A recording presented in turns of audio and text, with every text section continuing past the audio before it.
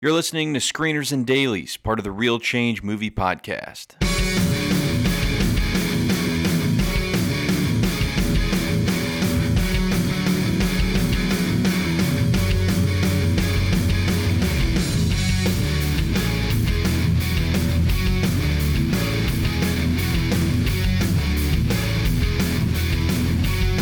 All right, guys, it's a special week.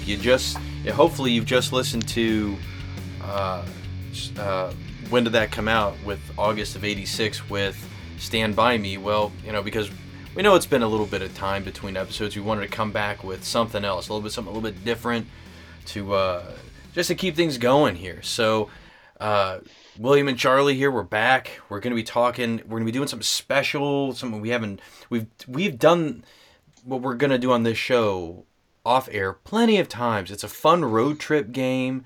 If you've got people that like movies, that like to talk about movies, actors and things of that nature, make lists, this is going to be for you. This is called Hit Pack and Miss Pack. That's what we're going to be getting into real soon. So, Charles, how are you? You doing well?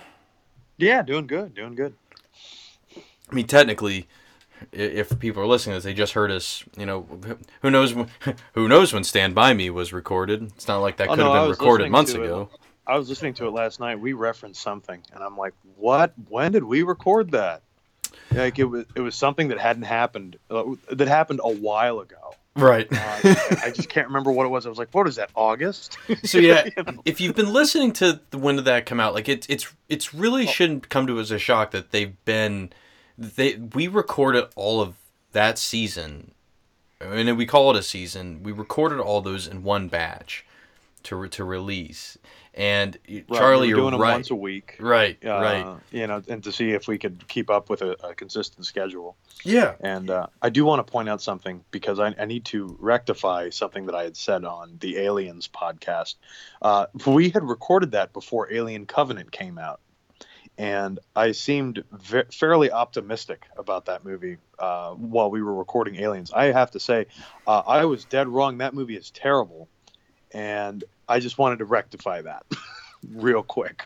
Well, god dang, it's been stricken from the records. It's been stricken from the record. It's a non-factor. Non-factor.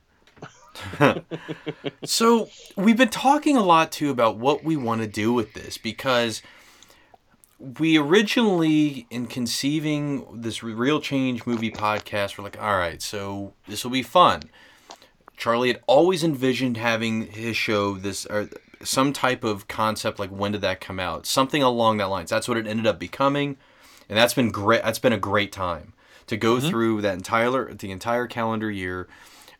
It's fun because you kind of feel the month that you're in with each movie. You kind of feel it along with it, like, oh, this feels like a July movie, or this feels like a February movie in the case of FX or something like that. And then we had Screeners and Dailies, which was going to be like, all right, well, we can look at what's going on currently with movies and movie news, things of that nature. And that's fine, except there's a big problem. Like, I don't get to go to the movies very often anymore.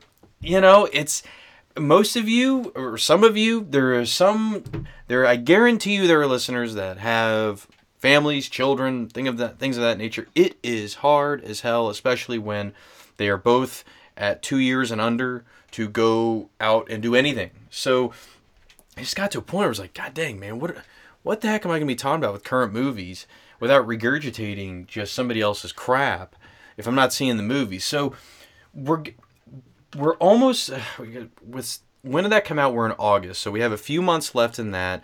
We're going to be still coming back with a few more of these types of episodes. We're going to be trying some different things. I hate to call them games, because it's not really a game. It's just fun ways to talk about movies of the past and things of that nature. So the goal is, once we are through with the 1986, this is all kind of season one of Screeners and Dailies and the 1986 batch of When Did That Come Out, we're going to be moving into that next round of When Did That Come Out. We're going to be going with another year. Have we already said at this point, Charlie, what year? Yes. Well, I believe I have. 1994. Okay. Which is my favorite year, I believe, in all of cinema. I think I can say that. What we're going to do is every episode, starting with that January, they're all going to be When Did That Come Out? That's going to be pretty much the Real Change Movie podcast. Is going to be that. That's going to be basically like a season 2. Is going through that entire 12-month calendar year of 94, and hopefully, and I think with the list that you've got are some movies that either A, we haven't seen, or B, haven't seen in a very long time. Right. It's a cool idea because, like I said, it's pound for pound probably my favorite year in all the movies. But we're not picking movies that we've strictly seen. Like, there's tons of movies that came out that year that I never got around to. So and that'll be fun to go into. Of course, we'll most assuredly discuss movies that we've seen, that we really like. But the goal is to kind of try to branch out a little bit. It gives us an excuse to look at things that we either didn't have time for or we just overlooked. Yeah, exactly. And that's what we're going to be kind of sticking to a little bit more, is like, I think the way we like to talk about movies has to do with stuff that we've seen in the past, like discussions around. I even hate to say nostalgia, because that just sounds like that sometimes carries a weird connotation with it. But it is like our best conversations about movies between the two of us are around movies that have come out, they've been out, movies we've come back to, movies we grew up with, actors we grew up with. So that was just something that I wanted to kind of bring to the attention here. We're still going to be having, as we're finishing up that 1986 season of when did that come out, we're still going to be having a few more of these types of episodes. We'll see. Maybe we'll do another Hit Pack and Miss Pack if this works. So I don't see why not. I remember when we were driving back from that Guns N' Roses concert, this dominated the conversation in the car. Was Hit Pack, Miss Pack. Because for the most part, you can plug in anybody. Now, there's some people that are harder than others if you haven't seen a lot of their things. Trying to think, like, if you throw Stanley out Tucci. Okay. Tooch. Beethoven, easily. The Pelican Brief. Oh God! See, that's the thing with Stanley Tucci. I forget what movies he's in. Oh yeah. I can think of like 3 or 4 off the top of my head. But then it's like, yeah, he was in the Pelican Brief. Dude, Tooch is a monster in Undercover Blues. Right, Undercover Blues. That is one of the strangest performances. I love that movie. My mom loved it too. God, that's a fun movie. It's not great because I think it's the same director as Steel Magnolias. I think it's Herbert Ross. Yes, it is. It is. It's it's an interesting movie. I'll put it that way. Yeah, it's strictly fun. Not a lot else to take away from it. Although, like, it's one of the last times I remember Kathleen Turner doing a movie and still, I don't know, looking like Kathleen Turner. There we go. There's one. I wanted to come in for a soft landing. You're just like, just drop the X-wing right into the frickin' swamp. So the basic concept of Hit Pack, Miss Pack was always, when we would go into Walmart and there would be like a pack of movies for an actor, and it never failed. There was always 1 or 2 that you're like, why would they put that in the pack? Like, those are not good movies. What's the name of the quintessential? What is it just called movie 4-pack? What's that one? It used to be called 4 Film Favorites. That's it. Okay. And that was kind of misleading because they would sometimes put a whole franchise in there, or half of a franchise. Like, I remember the Police Academy movies had like 2 volumes. And you're like, I'm pretty sure, like, even at best, like, the first 4 movies are barely film favorites. But then you got like 5, 6, 7, and then like, well, there's no part 8. And you're like, well, put Car 54, Where Are You on there? What's the difference? Nowadays, you can plug in Reno 911, the movie, and you're fine. Yeah, there's things. Yeah, you're much better off. Like, there's things like that. Like, I remember they did one for Naked Gun, and the 4th movie was Wrongfully Accused. Why not? You're like, you're gonna buy it. You're an idiot. But like I said, they're like franchises. Like, I remember I had the Nightmare on Elm Street movies that way, but I also had. Like, there was one that Stallone did. I remember it was like Tango and Cash, Over the Top, Demolition Man, and The Specialist. And there's like 2 or 3 pretty good movies in there, and then there's one that's just that was a bomb. Descending Order, is what you just gave that. It pretty much was Descending Order. Yeah, no, you're right, because that's kind of like the artistry of the Hit Pack, Miss Pack is you can't have 2 awful movies. You have to have 1 awful movie and one movie that you just don't really care for all that much. Like, And because you're right, some like a hit pack, like so there are plenty of guys you walk in there, you see a pack, you're like, oh my god, that is perfect, that is a great pack, that is 4 movies I would absolutely watch of an actor. But then there are times like I remember the one that started this whole thing for me was Clint Eastwood, because absolutely, that's where I was going next. oh my god, like I had all those packs. It was just such a mediocre group of movies. And it was like, unless you're like a real Eastwood mark, and like, or you're just tricked by posters, because most of the posters look all right, but they're great. If you're just tricked by that stuff, then this is for you. So that it kind of became the precipice of, can you build your ultimate hit pack for an actor that you think would be that people would pick up, or B. You create what we call a mispack. We had another word for it. It's not family friendly. That's okay. You build the quintessential, oh, you had me, but I just don't know if I can buy this, because most of these movies are bad. They're just not good. They're a miss. Right. Yeah. Like off the top of my head, I remember one of those Eastwood packs was like, play Misty for me, and you're like, sure, yeah. And that's the first movie he directed. That's really good. But then it gets like a little strange, like with the Iger sanction. There you go. And the Beguiled, and I think the last one was Coogan's Bluff. And you can sub in any number. Remember the Western pack that I used to have? Oh, we used to crank that out a lot when we lived together. It was High Plains Drifter, 2 Mules for Sister Sarah, and Joe Kidd. I think it was just a 3-pack, but it was like, it's not. It's okay. See, Western. Exactly. That's exactly the reaction. Like, that's what you want. Yeah, and like, you could sub out any one of those for Hang 'Em High. Absolutely. I had to buy that individually. But yeah, Hang 'Em High, like exactly. High Plains Drifter is like the good movie. Eastwood has so many. Like, he will be one we will have to do, and we'll have to challenge ourselves not to do that pack, because it'd be easy just to go with that. Eastwood is a guy easily from the 70s and 80s, has a ton of mediocre to bad movies, and then he's got plenty, like, there are at least a few in the 90s that you can pick from. So a few. Yeah. One that's deceiving. Now, one I will say up front that I found very deceiving, that on the surface it's like, oh, slam dunk, it's easy to create a mispack, but it was actually really hard, was Kevin Costner. It's really hard. I think with Eastwood it would be hard because it's, he did cop movies, but he did westerns and he did romance movies, and it's like, how much do I want to pull from each? Kevin Costner, I think I would have a difficult time. Not so much with the misses. I think I could hit the misses pretty hard. I'm trying to remember, if you go back and listen, you'll have to find on our other feed. It's on the New Blood Rising podcast, is where we did that podumentary where we drove to Atlanta, like you were saying, to the Guns N' Roses show and came back. I remember the Costner one was difficult. We got through it, but it was not as easy as we thought. A problem with Costner, I find, is that a lot of the movies that he gets a lot of flack for, I actually really like. Yeah.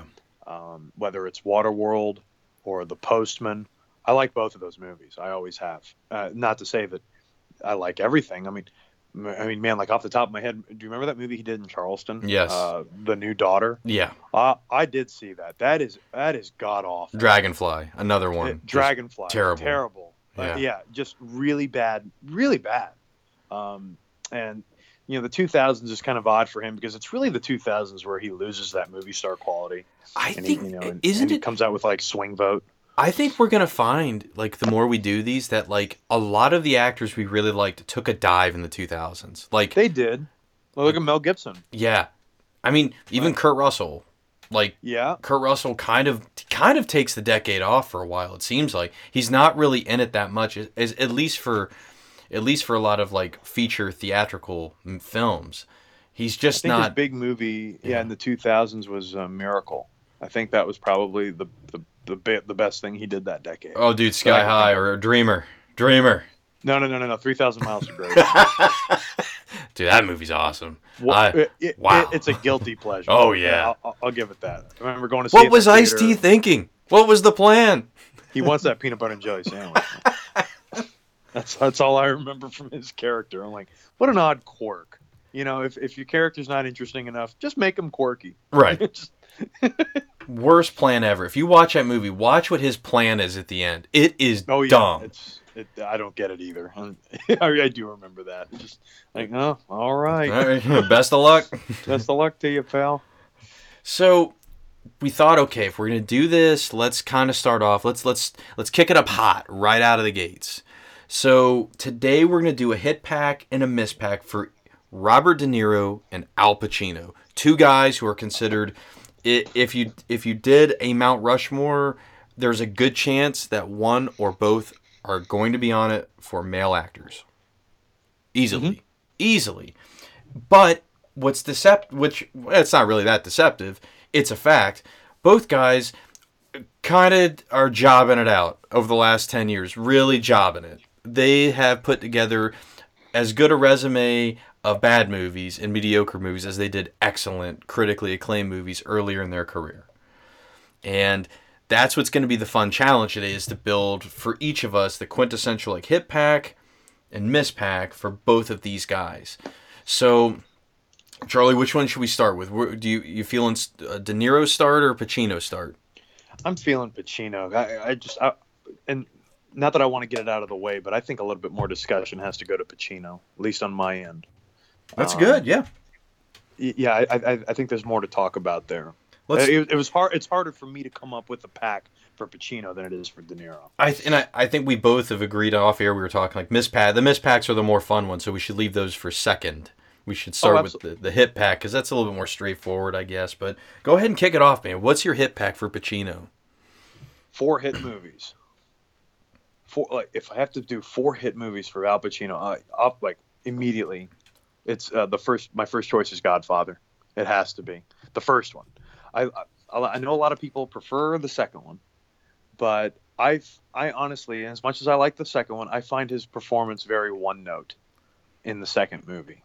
It's kind of like once he commits that crime in the first movie in the restaurant, killing the police officers, he becomes a completely different character. And that's kind of the character that he plays all throughout The Godfather Part 2. Like, I like the range that he showed in the first movie, and he's just wonderful in it. And what was the deal with the Oscars with that, where Marlon Brando was nominated for Best Actor and he was nominated for Supporting? Yeah. Isn't that what it was? It was. Yeah, it was, and he won. Complete. Yeah. It should have been flipped, because he really does carry that movie, even though it's a wonderful cast. So yeah, I go with The Godfather. Go ahead and do all yours. I think that'd be fun. All of them? Oh, sure. I have to throw in what I think was his final good performance, which unfortunately was about 15 years ago. Christopher Nolan's remake of Insomnia. I'm a big fan of that. I'd definitely put Insomnia second. Didn't like it when I first saw it when I was like a teenager, but over time I've really grown an appreciation for that movie. A lot of it's Robin Williams. Robin Williams is what really carries that. Yeah, he's an excellent villain, and that kind of kickstarted the whole Robin Williams playing a villain part of his career. He did that for a while, and it was a little unnerving, because this was this was like your childhood hero growing up, and he plays a sadistic psychopath in a lot of the movies that he did in the 2000s. What do you think was the better movie, that or 1 Hour Photo from that year? Well, it depends on, from a movie standpoint. Just for Robin Williams' villainous performance. Oh, Robin Williams, the best villain Robin Williams ever played is Cy the Photo Guy in 1 Hour Photo. But I don't think it's a better movie. That's one where I know on the surface it's like, oh, he easily should have won an Oscar. It's like, dude, look at the competition that year. No, that's a difficult year to crack. You really gotta that. That's the year of it's D-Day for Gangs of New York. The winner was Adrian Brody for The Pianist, but you had Nicholson for About Schmidt. You had Cage for Adaptation. Michael Caine for The Quiet American. It was a tough group to crack into.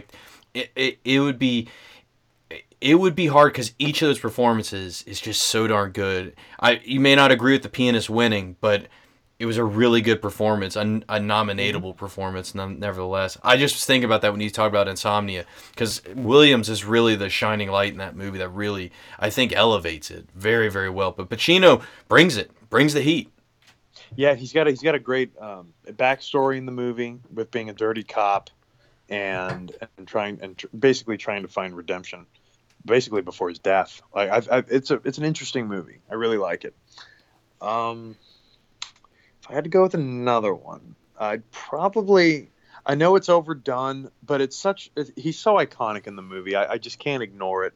I really love him in Scarface. I do. Like no, the way that pop culture has kind of embraced the movie in a weird way is kind of off putting. Because it's not the movie that I remember seeing when I was a kid. Like, oh, like I'll wear that as a jacket.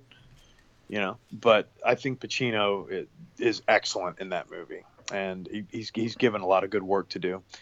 And finally, boy, this is hard. This is really hard. God, I really don't know. It's kind of a toss up between like three or four movies. But if off the top of my head, if I have to pick one, probably Any Given Sunday. I probably would say that. I'm not wild about the movie, but he is incredible Oh man, dude, the in that film. greatest sports speech ever in a movie. Yes, it's really that speech. You take Oh. that speech out of the movie, I can probably give it to something else. Well, and I But heard another podcast break this down, so I'm not going to completely rip the bit, but at least like bring up a good point that they made. You take like Oliver Stone kind of ruins a lot like the performances in this movie to a degree, not completely, but like you take for the example, editing is brutal. yeah, take for example that scene. There's that awesome scene where Pacino's cooking jambalaya for Jamie Foxx, and this is where things really come to a head between the quarterback and the coach. And it would be fine if we just saw these two actors, which you and I talked about earlier, at this nexus point. One is pretty much at the end of their great. They're not gonna say their golden years, but like this is pretty much the end of their modern good era. And the other guy is on the up, obviously, in Jamie Foxx. And the problem is, instead of just shooting this and editing this like a normal scene, we're cutting to like Ben-Hur and gladiators in the sky, and I mean all this other stuff that's going on, rather than just focusing on the actors. And it detracts a little bit from it. And somehow though, like the shining light of that movie is definitely Pacino. There are other good performances in there, but god dang, his Coach D'Amato, like I mean, that's why the ending for him is fantastic. How he gets one over on everybody when they think like he's done. It's perfect. It's a great performance, man. That's a really good pick just because 99 he really goes all out, and he really hasn't been the same with the exception of Insomnia, like you said, since. Yeah, those are the last two for me. Okay, Yeah, so you've got Godfather, Scarface, Any Given Sunday, and Insomnia. See, that's a solid pack, and here's why. Because you have Scarface and Godfather, which are iconic. So you're easily, if you see this in the store, you're like, yep, all right. I don't own one or both of these. Get them together, perfect. Any Given Sunday, it's a football movie. That's, if nothing else, if I haven't seen it, it's like, all right, cool, I can deal with that. The Insomnia pick is fascinating because I guarantee you most people, not as many people have seen that maybe as we think. I'm willing to bet it's the least seen Christopher Nolan movie after, starting with Memento. I'm willing to bet that's the case. Okay, starting with, I was going to say Following is probably... Yeah, Following's right before, and of course that would be the least seen movie. Yeah. But yeah. I don't really count that. All right, so if I'm to start, I'm starting in 73 with Serpico for my hit pack. I think, god dang man, Serpico, and I'm actually gonna couple this with my next one. That's 1975 Dog Day Afternoon. There you go. Early Pacino is a revelation to watch if all you've known is just Son of a Woman on Pacino. It's a completely different actor who didn't smoke nearly as many cigarettes as he would in the 80s, apparently, to get to where he's at now. But his scenes in both movies, like, he really does, like... And you see it in Godfather as well. You do see it in his performance in Godfather, a little bit in Godfather 2, where it's like, he's not exploding with all this emotion. It's under the surface, and it's boiling. And you can see it in his nonverbals, and it's excellent. Serpico's great because it's like, how far... like. you believe in justice, but are you willing to be despised by your peers because you go so far for justice? You know, that 70s group, man. Like, I mean, that's a whole nother podcast you could get into. It's all about 70s, like the content of 70s films. God dang, some of the stuff they were getting into. You know, they're not all hits, but the hits are iconic. The ones that come out of there. It's just interesting content material. Dog Day, what's amazing, it's like, it's not, they're holding this bank up, and what a lot of times gets forgotten about is why they're doing it. And what's great is, it's not even for Pacino. It's not, he's actually just like the greatest friend ever, I guess. You know? He's willing to... the greatest friend ever. All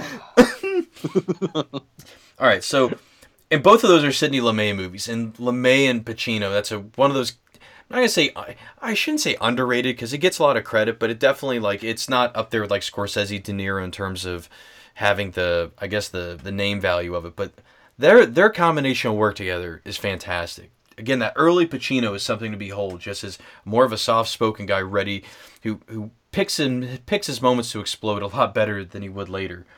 Now, I'm going to jump to 95, and actually, this is a spoiler alert. This is going to be for both guys, for both De Niro and Pacino's. Oh, I have heat. I have heat. I debated this, and I ended up pulling the trigger on it because I'm like, they're both so good in it. And even though it's like, Heat is a weird, like, he could very easily fall into it very easily can be criticized for having too much going on. It's got a lot of D plots, E plots going on. You know, things that aren't necessarily maybe important to the main plot of it, but the driving force of both of this cop and this criminal and where they're headed and how they're just destined to intersect with each other. It's that scene, of course, like, even though you never see them in the same shot really together, that scene in the coffee shop or in the diner or restaurant, whatever, is awesome. It just crackles because this is what the whole movie was built around, was just seeing these two guys together. And they just each give a really strong performance, even though, like, there's that point in the 90s where Pacino's he's going to kind of give you the same thing, but if he does what you want him to do at the right time versus all the time, it works. And then I'm going to skip ahead to 99. The other movie from 99 that he knocked out of the park with is The Insider. And oh, yeah, absolutely. The Insider is tricky, too, because it's like, oh, that's more of a Russell Crowe movie. Well, you can get into splitting hairs with that, but, like, that movie really rests a lot on Pacino as well, because it's all about him coaxing. Like, a lot of his performances from, like, 92 on, like, he's trying to manipulate people. And it may be with, like, good intentions, but nevertheless, even if it's with nefarious intentions, like it kind of is in Glengarry Glen Ross, like, he's trying to manipulate people. And when you see Pacino, I want you to buy this piece of land. Well, you know, it's it's fun to hear. And so when you see him working Russell Crowe to, like, spill his guts, do the story, you know, that's that first half of the movie. And it's great just to see, like, he's reached an obstacle. How's he going to overcome it? And seeing Pacino work again with Michael Mann, that was fun to watch. And that second half of the movie, when it's all about, okay, can we get the story out there? And who's stopping us on the corporate end from getting the story out there, and how he has to battle the system. It really harkens back to that 70s Pacino with a lot of his movies where it's a man against the system. So it really was that year, like, he really did kind of bring back a little bit of the magic of the 70s with it. Insider's awesome. Like, it really is. And a lot of it is Crowe. I can't eat... As much as I give Pacino credit for the movie, like, Russell Crowe, like, if there's one of the movies he didn't win an Oscar for that he should have, it's probably The Insider. He is just so darn good in it, and it's really a shame that, like, pretty much after 2000 or 2001, it was like, Russell Crowe apparently has irritated enough people where we, you know, kind of forget about his movies. So, so Charlie, the Miss Pack. This is the fun part. How do you want to start off Pacino in the Miss Pack? Oh man. Okay. So the Miss Pack, like, you gotta. I mean, they can't be awful. Well, I mean, they can be, but there's got to be something in there that's like, this was a miss, but I mean, it's not the worst thing. And I'd probably, this is going to be weird. I don't hate this movie. I just hate that it's such a missed opportunity, and it's so disappointing. And that's Righteous Kill. Bingo. Righteous Kill, which was, I like that we go from, you mentioning Heat, which was like the first movie where I guess they share on-screen time together in that one scene. I don't really know exactly how that worked out in Heat. Like they're on the screen together, but I read these conflicting reports that they were shot separately. Yeah, I've seen that too. Yeah. And I've never heard that confirmed, and that was kind of a downer. Now, one thing for sure in the movies, you never see both their faces in the same shot. I think that's it. Yeah, I think that's it. And it's like, it's like they were shooting basically 2 different movies. Yeah. So it's whatever. But Righteous Kill is like they're definitely going to be on screen together for this one, and the screen will be ablaze. It'll be incredible. And I remember going to see that with you, and us looking it up and seeing who the director was, and it was like, is that the guy that directed that Pacino movie that came out last year that nobody liked? I think what a responsibility. I think his name's John Avnet. Yeah. And what a responsibility. Like, you're going to have like the first real Pacino De Niro pairing, and they're going to share screen time together, and they're going to play partners. And we go and see the movie, and we're like, oh, this is just like all those other movies that Pacino's been making for the last 10 years where, right. Spoiler alert, like he's the bad guy. It was just such a disappointment. Like I said, not terrible, but good Lord. After that, I have vague memories of this movie, but I remember I just wasn't a fan of it. Was The Merchant of Venice, which is, I believe, 2004, where Al Pacino played Shylock.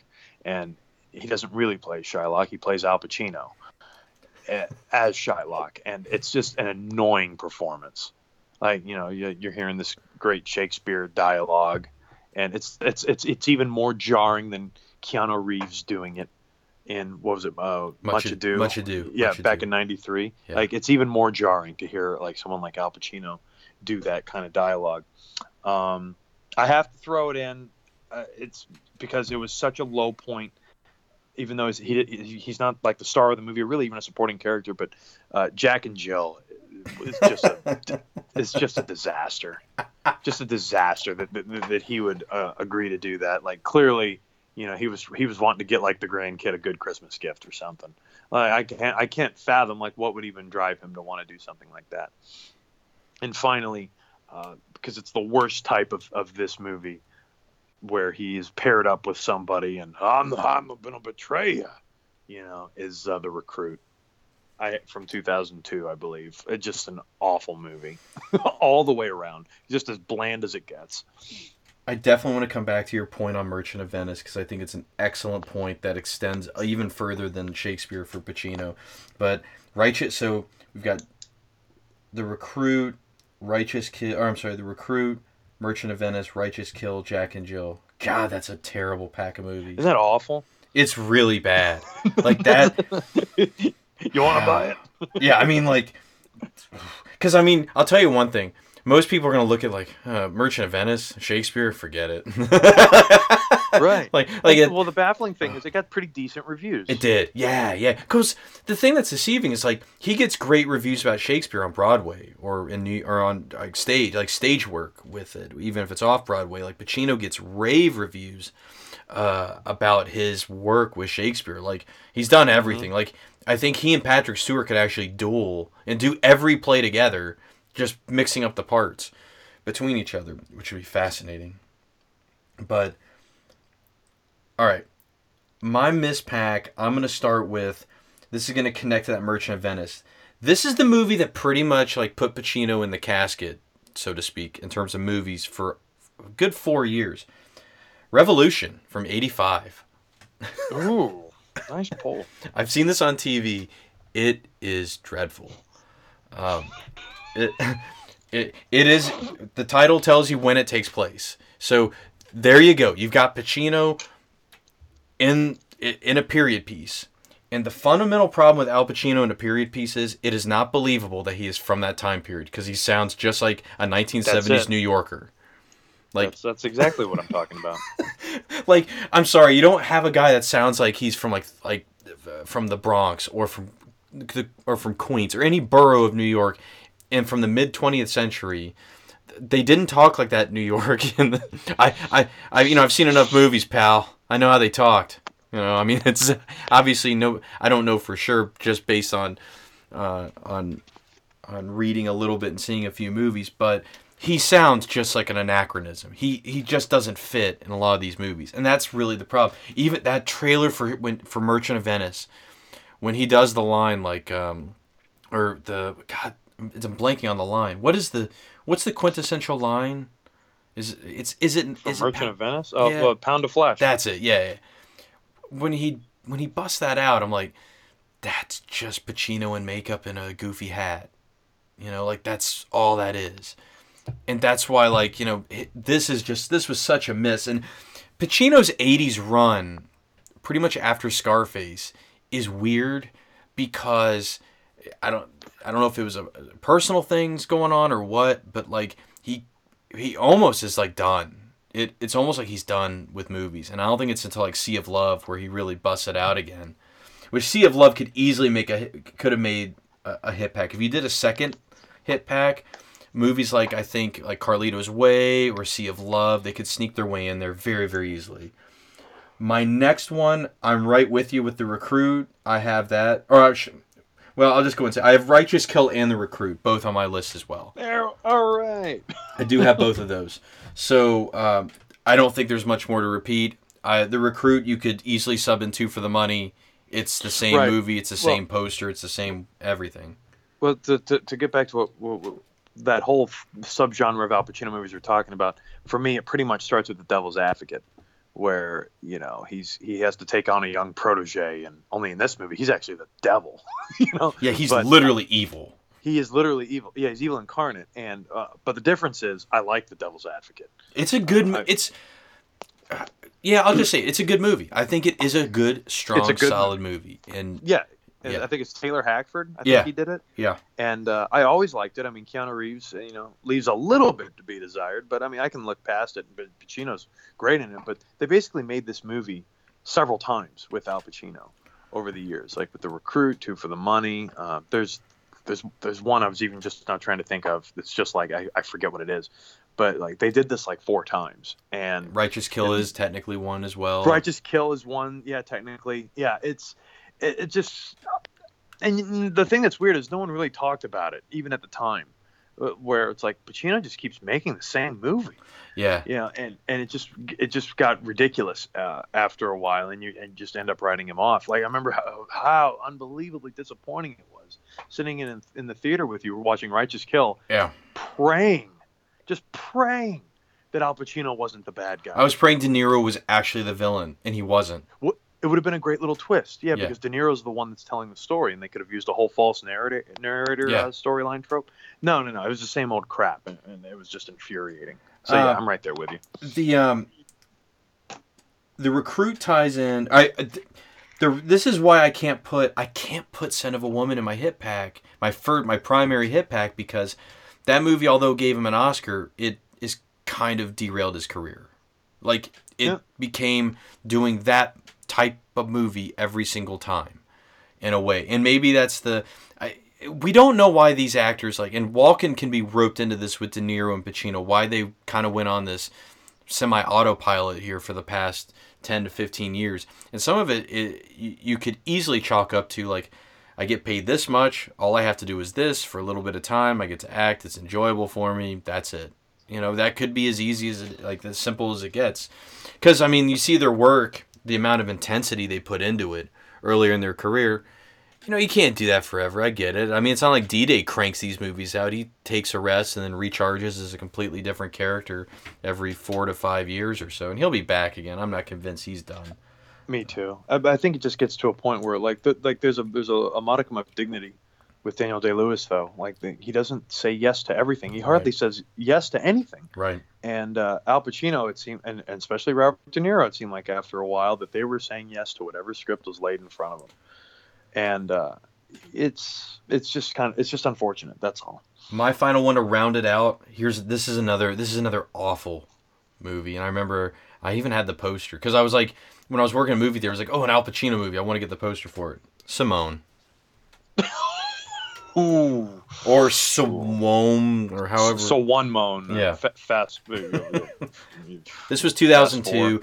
Simone and The Recruit also fall into this category of, okay, they're bad ripoffs of movies that were just recent hits that somebody was like, okay, well we can do a takeoff on that and attract a big name actor. Simone is very easily like a Truman Show offshoot.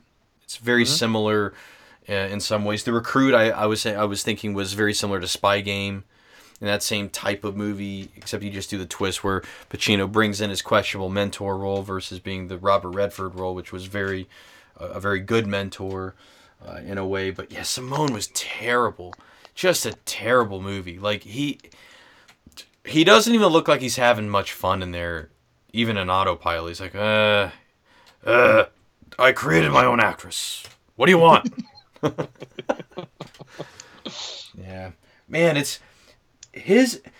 Oh, yeah. I'm just looking at both our lists, and it's like, Jesus. And there's so many more. You could... Pacino's like... Because Pacino's got a lot of movies that didn't really make the theater either recently. You know, they're out there. You can find them, I'm sure. If you go through his IMDb. Yeah, that one I was telling you about earlier today. Yeah.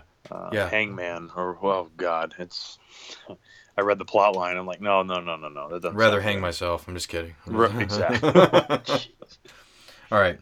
Now let's switch to Robert De Niro. Like, if you're gonna say if I think if you put both guys head to head, who wins overall? I think De Niro comes out ahead overall in terms of. He's got more wins. Oh, I think it's a slam dunk. Yeah. If we're being completely honest. Yeah. Absolutely.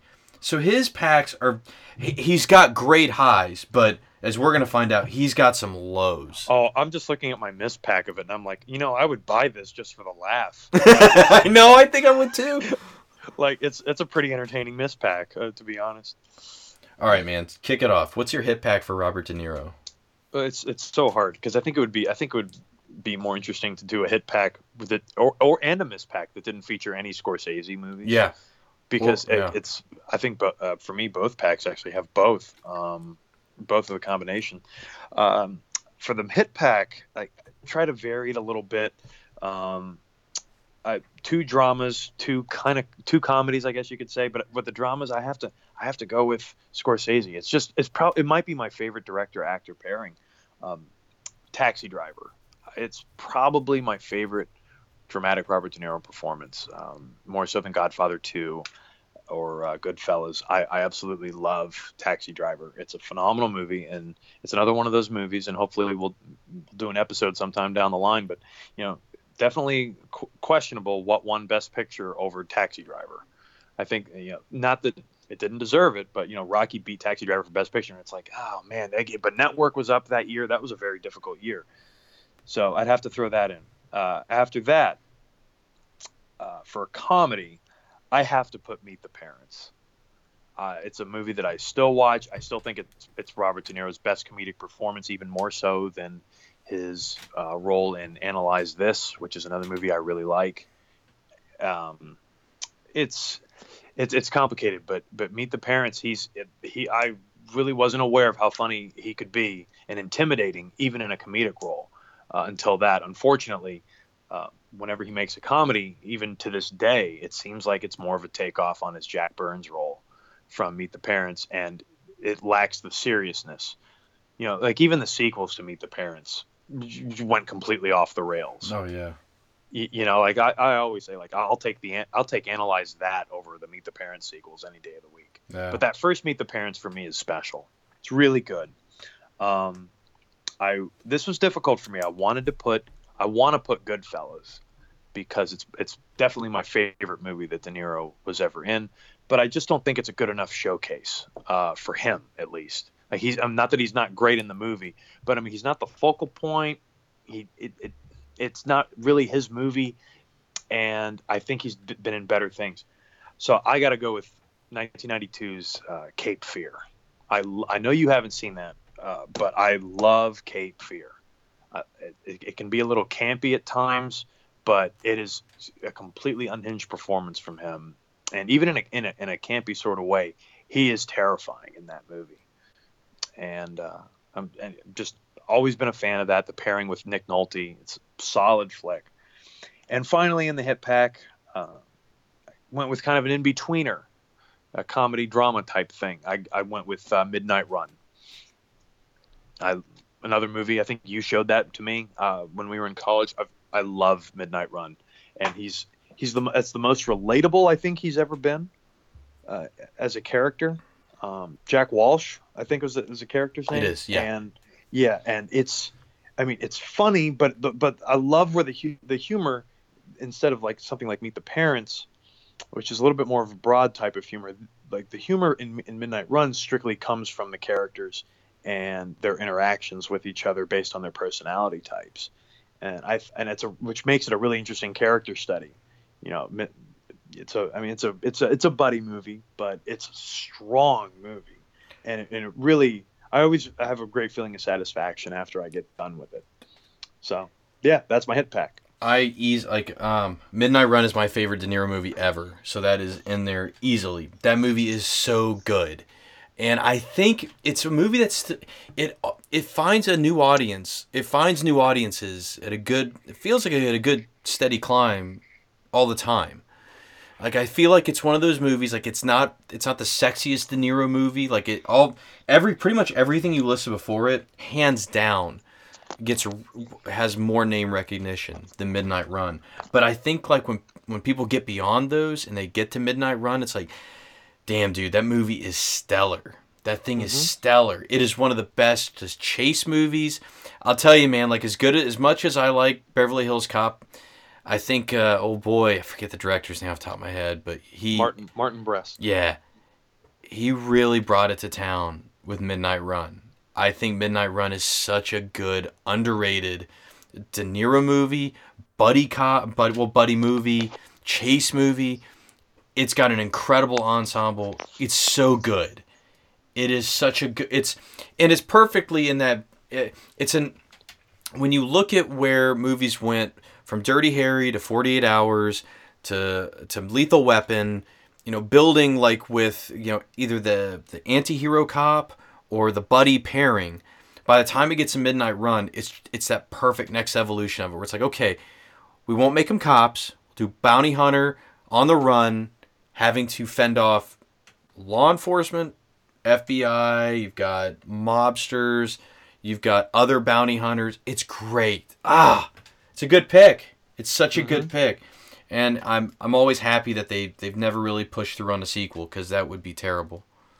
An official sequel, sure. Right. I mean, those USA things or whatever. I have those. Yeah, I want to watch those. I've never seen them. I love it too, because it is the literal definition of budget DVD, because it's 3 movies. Yeah. With Christopher McDonald, and they're all in one DVD. It's like the Smokey and the Bandit Pursuit Pack. Yes, the Pursuit Pack. It's just like that.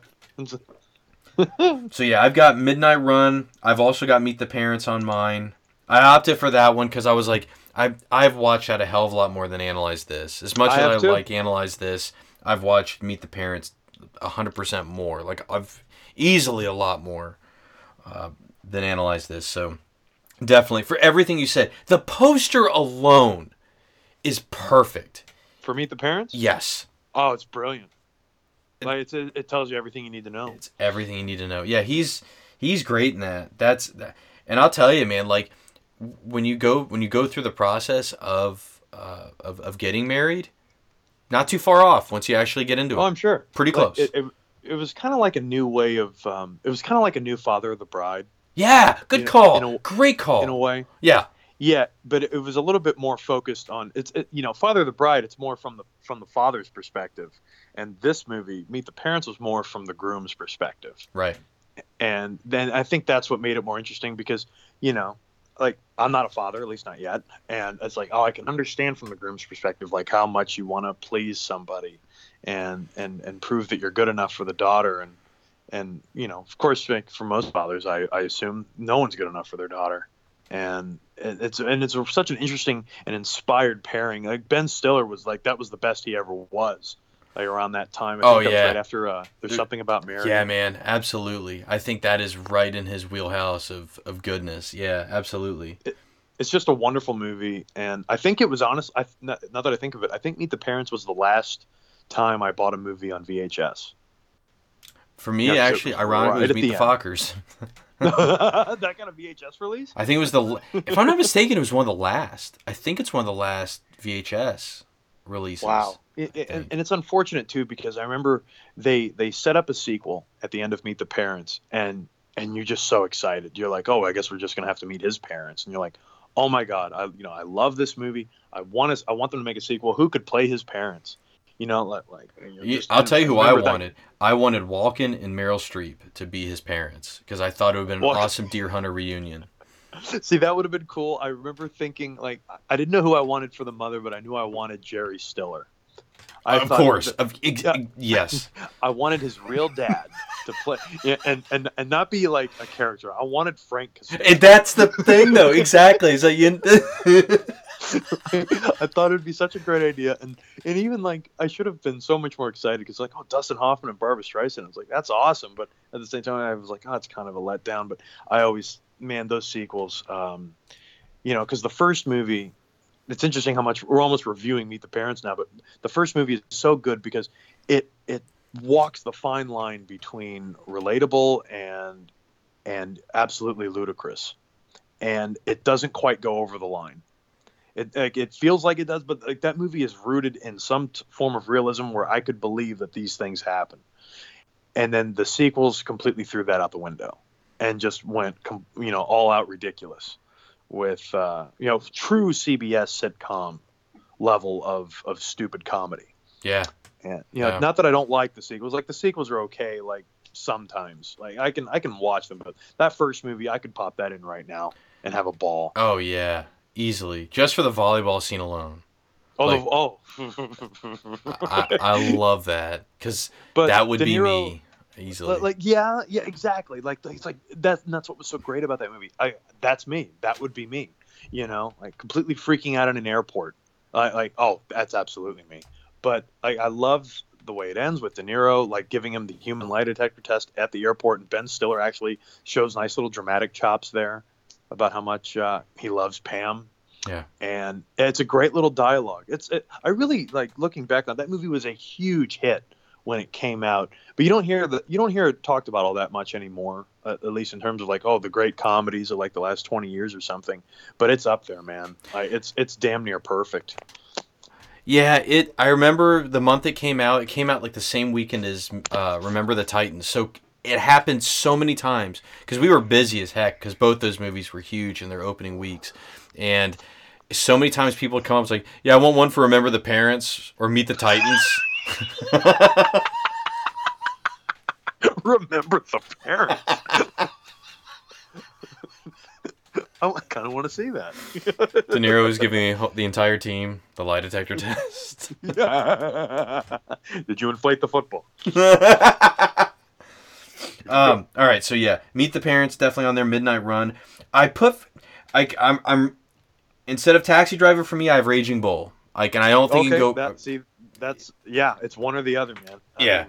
Those absolutely. Yeah, I mean it's a performance that it pretty much redefined method acting. Like there was an idea of what method acting was with Brando. After that movie, it became that set the bar of all right. I got to get fat for a movie. So I'll win an award. That's what it is. You gotta get fat for a movie. I'm the greatest actor ever. Right, and I mean like after that for a movie, time De Niro was. Yeah, I mean he kills it in that movie. Like everything about it, he just dominates it. The supporting cast too. Can't undersell that with Pesci and Moriarty. Yeah, The reason too, I get that like in recent years, Scorsese with DiCaprio is great and all, but Scorsese's themes have been pretty consistent over the years. They're about obsession, what obsession does to a man, how it can drive them to a certain like insanity and everything. De Niro played with that the best. De Niro was always the And best that would with be an that. interesting topic of conversation. Maybe we'll have that off air, but like comparing the De Niro Scorsese movies to the Scorsese DiCaprio movies, Yeah. because I mean, I'm like, just without really thinking about it, I'm with you, but I am a huge fan of his pairings with Leonardo DiCaprio also. Yeah, and I mean like Wolf of Wall. Like if I'd pair him off, like all right, what did De Niro do with Scorsese that can counter Wolf of Wall Street? Well, you could easily put, even though it's again not him leading it, Goodfellas would beat that. I think head to head, Well, Goodfellas beats everything, dude. probably. Oh heck, I mean, Taxi Driver, Raging Bull, or Goodfellas could pretty much wipe the floor. Like if they're like the Shield of Scorsese movies, like. All right. Anyway, all right. So Sierra Hotel. my fourth one, like I said, if earlier I'd said I had Heat in there, and I can leave it in there, but I think I'm gonna call an audible because I thought about it and I was like, as much, and you could leave it in there and it's fine. Okay, Heat is fine for De Niro as well because he's really really strong as the villain of the movie, like as the anti-hero, so to speak. Like he's really really strong. But I think to really show something completely different compared to all those movies, I'm going to go with Awakenings. Oh, good. Because I couldn't figure out a way to get Awakenings into mine. I'm so glad you picked that. My mom showed it to me and I was blown away. I had no idea because every De Niro thing I'd seen was from Midnight Run, all the parts of the Deer Hunter, that which very easily could have been on a hit pack for him, but Awakenings was so different because it's so tender. It's such a mm-hmm. and it's painful to watch him like in that catatonic state to where he can't do anything. And Robin Williams is fantastic. God. Yeah. Oh, absolutely. He's that has got to be one of the most underrated movies. Absolutely. Nobody talks about Awakenings anymore. You know, your mom showed you Awakenings. Casey showed me Awakenings. Oh, cool. And because I had seen bits of it when I was a kid, and I just kind of fluffed it off. And then she told me, she's like, "Oh no, you would love this movie. This is amazing." And I was like, "Okay." And it was like $5, like on Blu-ray or something. And dude, it's like I come back to that. I can only do it every couple of years because I genuinely like get sad watching that movie, and yeah, it's a very tender movie. And is it Julie Kavner that plays? I think it's Julie Kavner who plays Robin Williams' love interest. Yeah, in the movie, and his relationship with her, and the fact that, and then when you start reading about, when you go into it about the fact that was based on a true story, and how unbelievably sad it is. And De Niro, I remember reading a lot of reviews that actually criticized his performance in the movie because I think it's simply because they couldn't believe that Robert De Niro could play a part like that. They're like, oh, it's kind of hammy, what he's doing, like it's clearly acting and stuff. And I'm like, oh no, like not at all. It's perfect for him. And especially to see someone like, my last point I'll make about it, especially to see someone like Robert De Niro, who is one of the most powerful screen presences like of all time, in a completely vulnerable state and vulnerable role, where he's on full display in that movie. Most of that movie, I think he's sitting down. Yeah, I think you're right. And that's not what I'm used to with Robert De Niro. It's such a good call. It's such a great movie, man. I'm glad you picked it. I forget also it's a Penny Marshall movie, which is fascinating because like I know like A League of Their Own, that's pretty iconic for her. Like it's pretty iconic and especially nowadays. Like it's a movie I'm sure will get another new wave of popularity with the times that we're in now, with Me Too and everything. Sure. It will get another wave of that. But she did Big too also, didn't she? I think so. Yeah. Yeah, she did Big. Yeah, she had a good string of movies. Oh yeah, definitely. This is one that's like it's just not heralded enough, and also like screw Patch Adams. I'd rather go watch Robin Williams in Awakenings easily. Oh no, it's not even a competition. Do you remember they backdoor try to remake this with that really bad movie At First Sight with Val Kilmer and Mira Sorvino, where it's the same sort of thing, where except in this case he's really just he's blind, and they're like, okay, we've got this thing that'll fix it, and now you'll be able to see, but of course it goes bonkers for like a week. Right. Yeah. Right. Yeah, because it's like they give. I remember. Yeah, because they give Robert De Niro, his life back, and then to see it slowly being taken away from him is just awful. Yeah. And he's a perfect actor for that movie. It really is. Like that's one, like, if I would have loved to have seen him win for that movie, because I think he was nominated. I want to say he was nominated for that. I think the movie had 3 nominations. I think it even had a Best Picture nod. But 1990, I mean, was a monster. Tough year. We're talking Goodfellas, Dances with Wolves, Ghost. I mean, like, that movie that year was loaded. When's Godfather 3? That's the other one. Okay. Yeah. The shoe-in Oscar nomination. Right. Godfather 3. I'll tell you, man, that could have easily been a Pacino miss. As much as Godfather Really? 2 could have been a hit. Oh yeah, easily you could put that in there. Because I mean, I'm again, as we talk about with the miss pack, like, it doesn't mean it's awful. It's really like, it's not one you're gonna put in. You're not gonna watch that before the other two. Never. No. No. One thing I love is like it seems like every month AMC does Godfather Week, and it's just hilarious. It's like, spend Thanksgiving with the Godfather, and I'm like the first American family or whatever, and they never put the third one in there, ever. And I'm like, really? It's been like 28 years. You guys haven't gotten the rights yet? It was like in in 2011 or 2012, you would still see Rocky marathons that would exclude Rocky Balboa, and you're like, it's been 6 years. What are you doing? Heck, there's some that even exclude Rocky 5 sometimes. Just like, that's kind of what they do now. They go from 4 right to 6. Yeah. But Godfather 3, because it's like, 1 and 2, gotta watch them back to back, but I like seeing the third one every now and then. It's because it has moments. Yeah, of course. But, yeah, absolutely. But in terms of being a letdown, yeah, I often wonder how if it would have been any better had Winona Ryder gotten that part. Well, that would have helped part of it. That's for sure. That would have helped. That's a big part of it. Yeah, and it is. Okay. Yeah, definitely. But you're right that, like, that's, you got De Niro. You got Pacino doing the shouty performance. It's starting. Yep. It hasn't quite its Scent of a Woman, but it's starting. Sea of Love really is well, hold on. The same year, man, 1990, he does have a shouty performance. In fact, he was nominated in 1990 for this performance for Dick Tracy as Big Boy Caprice. he gets a little shouty even in that role.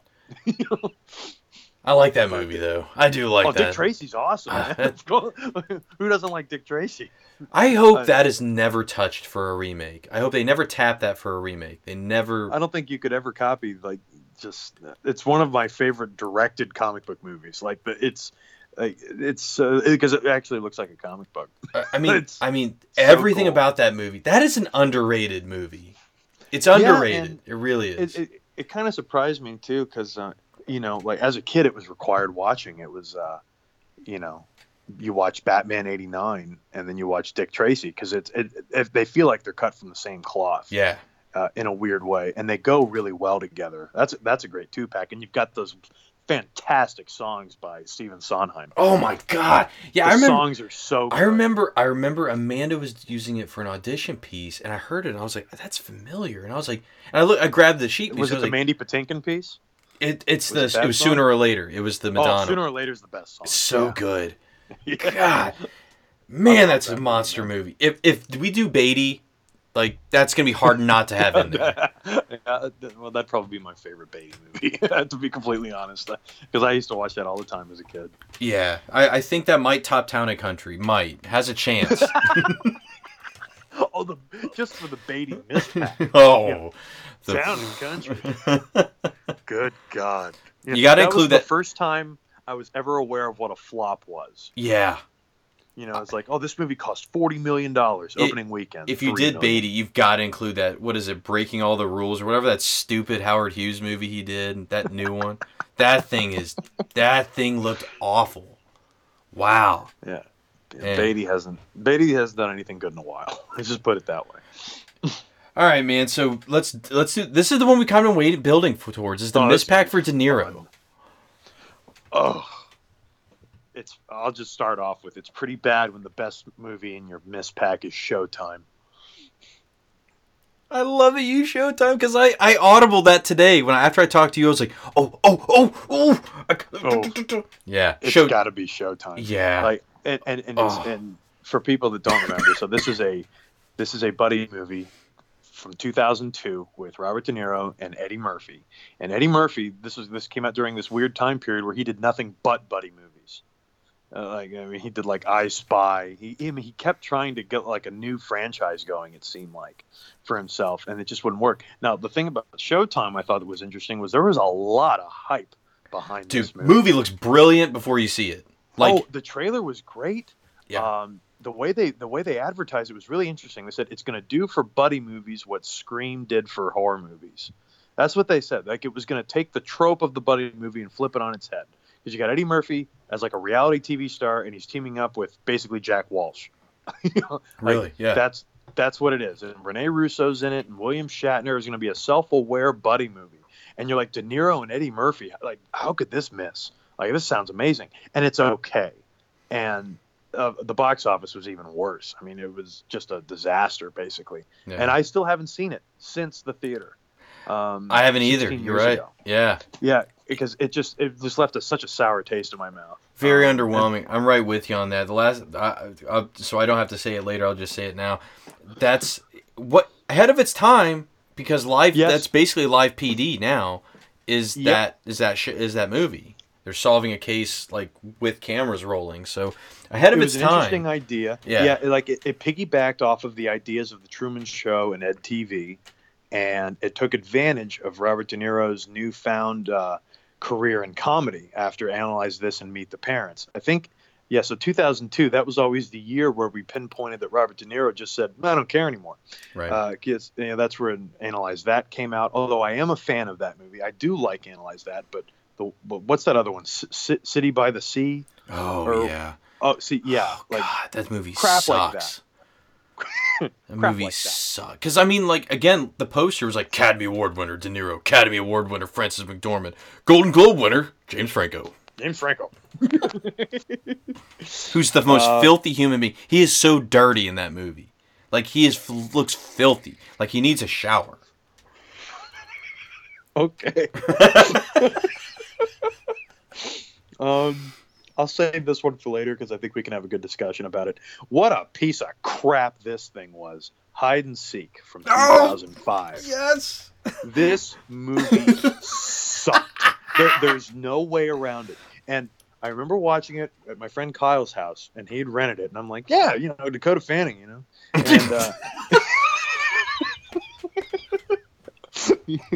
she was in everything. Like there was this whole trope that I came up with back then, which was, is there any A-list actor who hasn't played her father yet? Right.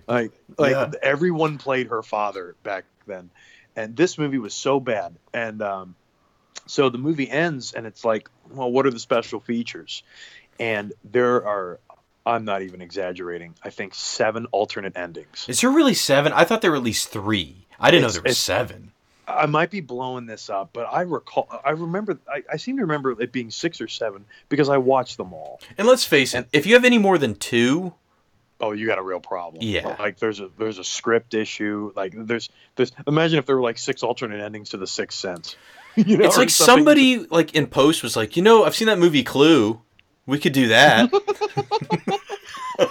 But that was part of the joke. Right. Like that was so good. No, that movie is terrible. All right. I'll do this one now. So we can talk about it a little bit more, because you brought up some interesting points. I absolutely hate New York, New York. From 1977 with Martin Scorsese. I believe it was their second movie together after Mean Streets. Being forced to watch this in a film class, and you're like, oh, it's Robert De Niro and Scorsese. It's awesome. And Liza Minnelli. and it's just, maybe it's because it's just not what I expected. It's such a different type of movie, and I man, I just couldn't take it. It was painful for me to watch. Now, you were saying something about you were listening to a podcast when you were Yes, talking off air. Cinephile, Adnan Virk movie podcast, man. He breaks it down beautifully. He broke down New York, New York in a way that like I hadn't thought about it. Like I hadn't seen it. I haven't seen it since '01. I just Yeah, remember that because that's when I was in college seeing it when we had to do Raging Bull and then we watched that, and it really was like, oh, like it is foolhardy to try and watch New York, New York after any of the Scorsese like major hits. It's a bad idea because it's not going to come close. But like it does touch on some interesting things like about like De Niro's jealousy, kind of like he's a bad dude at times, but like there's this inexplicable thing about him that we love at the same time. But it is overall like it is a miss. Like it is a movie that doesn't fully work. It's got some good things going on in it, but it is like, man, like it's definitely one of the Scorsese ones where it's like unless like you're a real Scorsese mark, you probably should avoid it. You really should. I'm with you. I'm with you. Yeah, because I've seen all their pairing movies, and that's the only one I didn't like. It's the only one, and it hurt that for me that there was like a blemish, like because when I think of like of all the other ones, they're at least an 8 or higher, at least, and then there's this movie which just kind of sticks out like a sore thumb. And yeah, maybe it's worth a revisit sometime down the road when, with my expectations in check, because like I was so conditioned at that point when I saw it, which was probably 10 or 15 years ago, where I was like, I see those two names on a poster or whatever, I'm expecting just a great movie, so.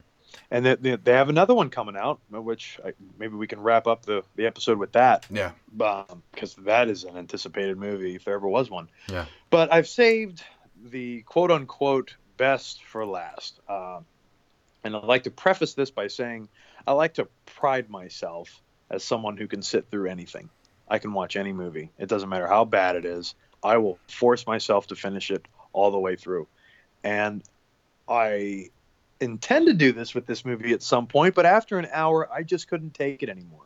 I couldn't take it because of how angry it made me. And I'm talking about 2016's Dirty Grandpa. I had a feeling this one was on your list. I had a feeling. This is by far the worst. There's nothing that can come even remotely close to how awful this movie is, and how embarrassing it is. I think Robert De Niro should just be ashamed of himself to do this movie.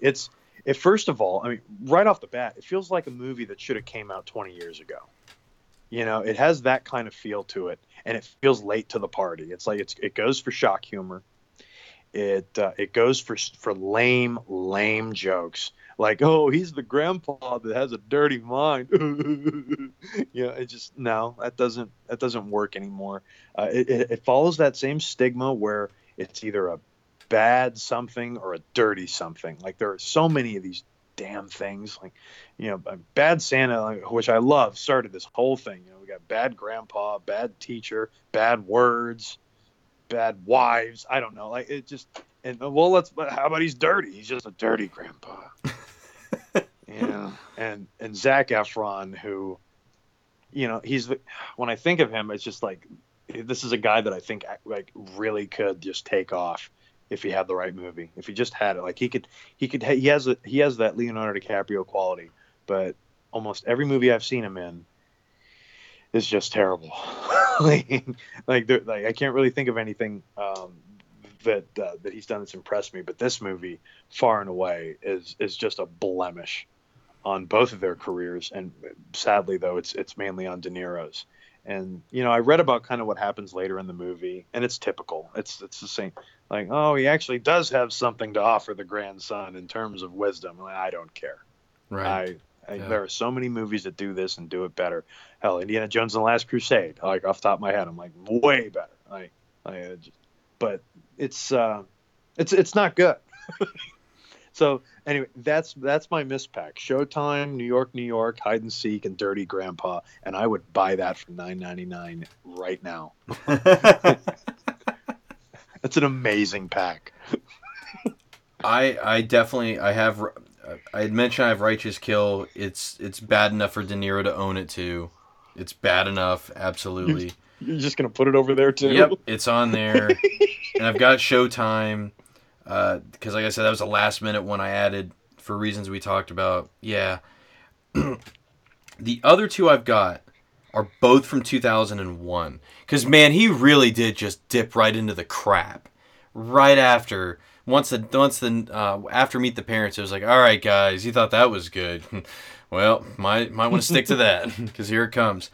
15 minutes. Oh. That's about how long he's in the movie. Yeah. Oh man, I remember the previews for this. Like looked awesome. Yeah, I was pretty pumped for it. I did not know a lot about Ed Burns, but I was like, all right, De Niro's in it. De Niro's the cop.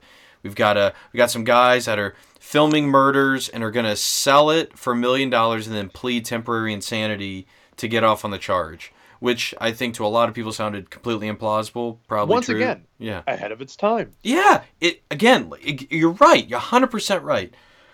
De Niro doesn't make it an hour into this movie. I'm going to say... we didn't know that. No.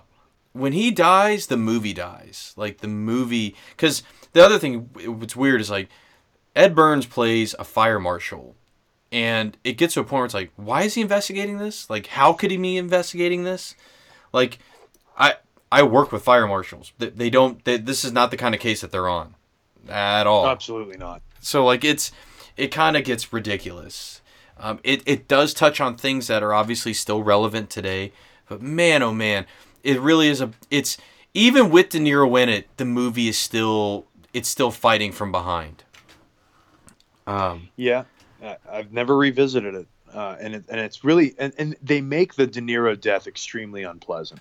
Yeah, it really is. It really is a punch in the gut to anyone who's watching it. It's terrible. Man, that thing sucked. And then from the same year, like this was a late edition. I actually had hide and seek in for a while. And before we started, like what's worse than that? I went through his filmography, and like this is one that's just so disappointing. It's the score. Oh, Brando's last movie, right? I think so.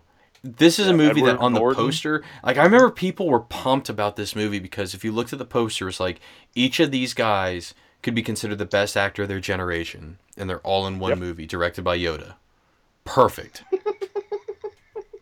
The movie's far from it. Continue.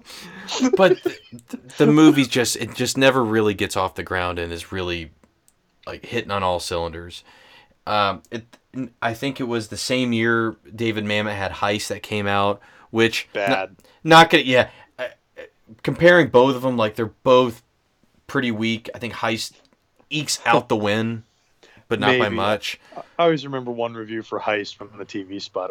It has more twists than a bag of pretzels. Yeah, there's so many lines in that movie that are they're cringeworthy. Oh yeah. But the score just represented again like these. This started this run. It felt like this and a couple other movies. It was this run of De Niro movies where it's like, all right, I'll just my name with a couple other names. Plot can be so, but it'll be a nice little paycheck, nice little bump at the box office. But that was not really the case. Like more and more, and you go through his list, like movies like Godsend. Oh, I almost put that one on. I'd forgotten about that movie. It's really bad.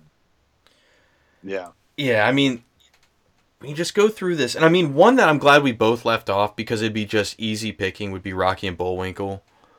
Absolutely not. No, which I have seen it. Just it's not even worth mentioning. I actually forgot about it until I was going through the filmography, and I was like, "Oh, they did do that. That was awful." See, yeah, man, the score, Righteous Kill, Showtime, 15 minutes. I mean, like, oh my god, when I just look at that, I'm like, man, that if you charge any more than $5 for that, I'm sorry. You'd have to put that under the jacket and sneak out the door. Hey. No, it's not to say that because like their careers just haven't been the same in so long. But I will say I think De Niro has the edge over the last 15 years because he occasionally will delivers a good performance in a supporting role. Yeah. Like whether usually it's David O. Russell, I believe. Yeah, like, that's what I was going to add on to that. The David O. Russell pairing has benefited him greatly. Yeah, like I'm not a big fan of Silver Linings Playbook really at all, but I love Robert De Niro in that movie. He is so good and very much deserved an Oscar nomination for that. And then his bit in American Hustle is also really good. Now Pacino, when I think of like his latter day work, it seems like his niche now is just to play every controversial figure like in a TV movie. Oh yeah, have you seen the trailer for Paterno? I have not, but if there is one out there, I will definitely check it out. It's terrible. Like I watched it. No. It's terrible because it's just Pacino in makeup. Like he's not doing anything really different. Like to me, like I put this out on Twitter was that the line between Coach D'Amato from Any Given Sunday and Paterno is just 6 inches wide. Like it is 6 inches. Like they're the one. There's not much difference between either one. They're both very, very much the same. Oh man. But at the same time, like I wouldn't be surprised if he gets nominated for a Globe or an Emmy. It looks like it's just punting every single time. Like, all right, well, I'll throw on the makeup, I'll do the voice thing, yell a few times, and you guys will love it, right? That's it. That's all we really need. So yeah, that one's not fun to talk about. Now, The Irishman, what you were alluding to earlier, that is fun to talk about because it's a high risk, high reward kind of Netflix thing. It's got all the power behind it of Scorsese, De Niro, Pacino, and others like Pesci, Keitel, maybe in it. I don't know, but golly, man, that thing's got some power. And it's gonna be a Netflix movie, which is just an insane thought. That all that talent is going to be that shows you how big Netflix has gotten. Yeah, that they're going to debut that movie on that platform because this is a movie that I would go see in the theater, like easily. And here we are like talking about it. Like one movie we didn't mention, because I believe this is going to be the first time. Yes, it's the first time De Niro has teamed up with Scorsese since Casino. Yeah, Casino was an interesting one. Casino was one I thought about like. It is a really good De Niro performance. It doesn't always get a lot of love, but it's definitely a great Pesci performance. Oh, absolutely. I mean, the only real problem I found with Casino is that it lives in Goodfellas' shadow. Yeah. Like, that's really the only thing that holds it back because I love Casino. I enjoy that movie more and more every time I see it, but it'll never be Goodfellas. Yeah. It just can't even touch. But in all honesty, so few movies can get anywhere as close to how wonderful I think that movie is. Yeah. So. Yeah. But this will be exciting. Like this was, Al Pacino in a Scorsese movie. Like maybe we can get something good out of him. Pesci is, he's pretty much like semi-retired. He hasn't been an active actor since I believe the late '90s. Yeah. So. Yeah, it'll be great to see him come back. I mean, the only person that's missing from this party is Ray Liotta. Right, or DiCaprio.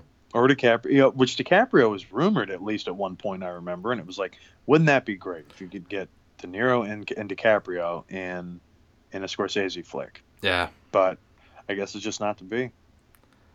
All right, man, that was fun to go through. That really was. It was a good time to hit up on Pacino and De Niro with the hit pack, miss pack. Going through, I was like, oh, well, we'll see how this goes. Maybe we'll do another one. We'll definitely do another one. I will figure out another actor or actors or actresses to hit as well in this type of thing. You got any plugs? Got anything you recommend? Anything I recommend? In terms of movies, no, because everything I've seen lately has been awful. But all right, no. Like no plugs. The Oscars are this Sunday, so definitely be checking that out. I don't need to plug that, but no, nothing from me. Cool. All right, the only thing I got is go to flickfans.net, check out their site. They've got great content. I've been lucky enough to be able to write for them a little bit. I just did. I got to review Bloodsport 30 years later, which was a blast. Because Bloodsport's good. It's fine. I mean, it's a fine little movie. Like, there's no. If you're expecting any more than what it is, then you'll be sorely disappointed. Yeah, exactly. What are you doing here? Yeah, I mean, like, I felt like 2.5 out of 5 is fair. Like, it's a fine movie. Fine. There are plenty of movies though. Plenty of movies like that I would rate higher than that easily. But it's fine. Good time. But yeah, go to the site flickfans.net. A lot of good content. Either it's some retro reviews, current opinions. I really like doing my. It'll be coming back with another rendition later. It's the Underappreciated. I did the Replacements recently. I'm thinking about doing Grumpy Old Men because I think it's a great underrated, more and more underrated comedy from the 90s that I'd love to get more into. So that's what we've got going there. You know, on Twitter, you can tweet us your hit pack or miss pack for De Niro and Pacino. You know those guys, they could pretty much kill off their first names and be like, you know, nobody would know the difference. Like, oh, that's De Niro, that's Pacino. I used to get them mixed up as a kid. Yeah. But, you know, well, now when I look back, I'm like, oh, they couldn't be any more. Hey, there's opposite. that Bob Pacino. Bobby. But definitely tweet us your hit pack, miss pack if you want to. We're at Real Change Pod. And please, if you haven't already, go by iTunes, leave us a rating, leave us a review. That helps us get the word out on the podcast. I'm at William Rinkin 83. I'm at CM_stabs. And we'll see you guys next time. It'll likely be for, when did that come out? But we'll announce it on Twitter, what's coming out next. Give me all you got! Listen. Give me all you got!